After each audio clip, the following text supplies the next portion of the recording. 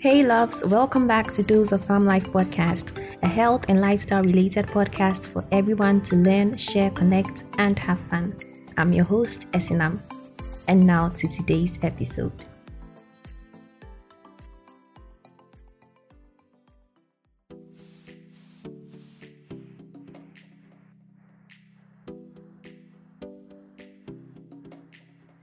So for today's episode, I'll be talking about peptic ulcer disease. So first and foremost, let's look at what peptic ulcer disease is. So peptic ulcer disease stems from three different words. We have peptic ulcer and disease. So peptic has to do with digestion. So when you hear peptic, it's relating to digestion. Ulcer, on the other hand, just stands for a sore. So peptic ulcer disease would be so basically it's a break in the protective lining of the digestive tract. Now let's go back a bit and have a little background. So our digestive tract has a protective lining. You see, our stomach produces gastric acid in order to help with the digestion of food, but this gastric acid can be irritating to the GIT, that's the gastrointestinal tract. So God in his own wisdom made a protective lining to protect it from the acid. So when there's any break in that protective lining, then an ulcer develops. Okay, so basically that. Now there are two main types of the peptic ulcer. We have the gastric ulcers and the duodenal ulcers. So gastric ulcers occur in the stomach. So you have the sore or the break in the lining of the stomach, right, in the stomach area. Then duodenal ulcers occurs in the first part of the small intestine known as the duodenum. So that's where the name comes from, duodenal ulcers. So what causes a peptic ulcer disease? It could be either due to excessive gastric acid secretion.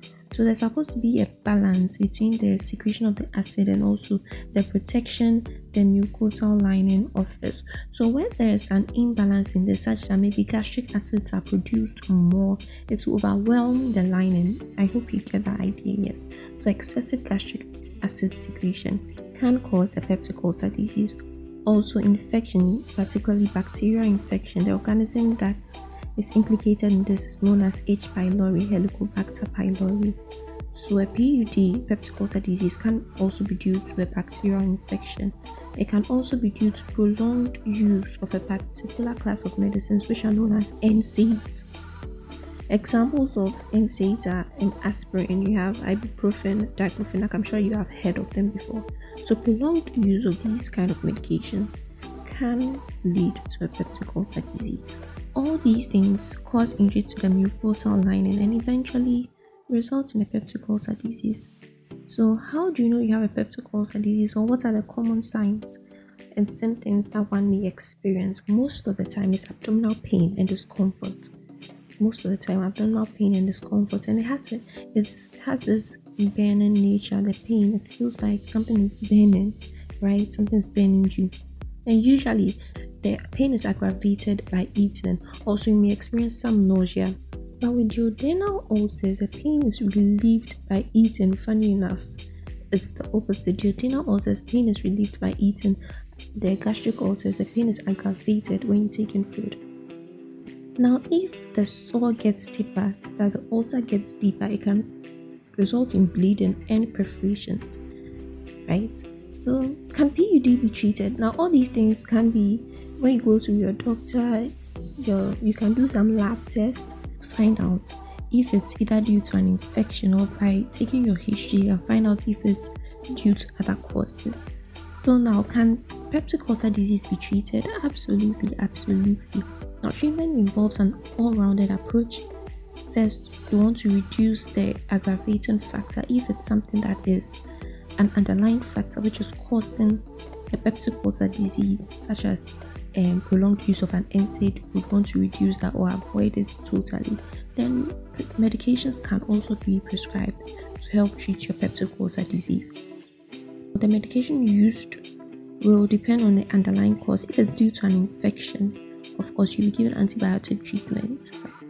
Otherwise, something else to reduce the acid content in your digestive tract would be given to you. So we have antacids. Antacids will provide temporary relief. Then there's also another group of medicines which can also be given to reduce the gastric acid secretion. Okay. Now, I talked about treatments being an all-rounded approach where you'll be given medication and also the aggravating factors would be reduced.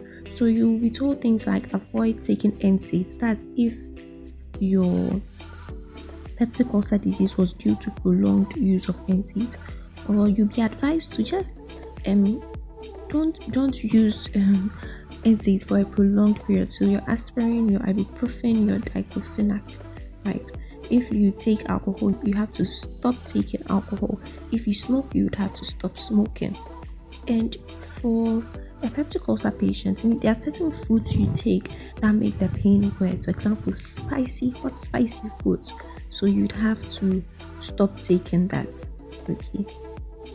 With H. pylori, let me say something brief about H. pylori. So H. pylori, as I said, is a bacteria, and it can cause peptic ulcer disease. It spreads through infected feces of someone who is infected. I know those are a lot of infected in one sentence. So through the infected feces of someone who is infected, and it contaminates. The infected feces can contaminate your water or food through poor hygiene practices. So if you don't wash your hands before and after handling food and water, you can take in the organism, right, which would predispose you to getting the peptic ulcer disease. So that's why you must have good personal hygiene. Take care of your surroundings, your environment. Keep the areas clean, right? And if you smoke, you take alcohol, you'd have to stop that. If you use a lot of NSAIDs, you have to avoid it and get a better alternative. So you can speak to your doctor or your pharmacist about alternatives, right? I guess that's it for peptic ulcer disease. I hope I was able to give you a general idea or a general knowledge as to what peptic ulcer disease is all about. If you have any questions for me, any suggestions for me, even whether it's related to peptic ulcer disease or not, I'm open to them. So you could send an email to doseoffarmlife@gmail.com, or you send me a DM on Instagram, either at Dose of Farm Life or my personal page, SNM Abuska. I'll also like to get topics from you. If there's anything you want to talk about, please feel free to let me know. And yeah, I guess that's it. Do enjoy the rest of your day. If you enjoyed this episode, please rate, review, and subscribe. Connect with me on Facebook, Instagram, LinkedIn, Twitter, WhatsApp, and email. Thanks so much for listening. Until next time, stay blessed. Bye.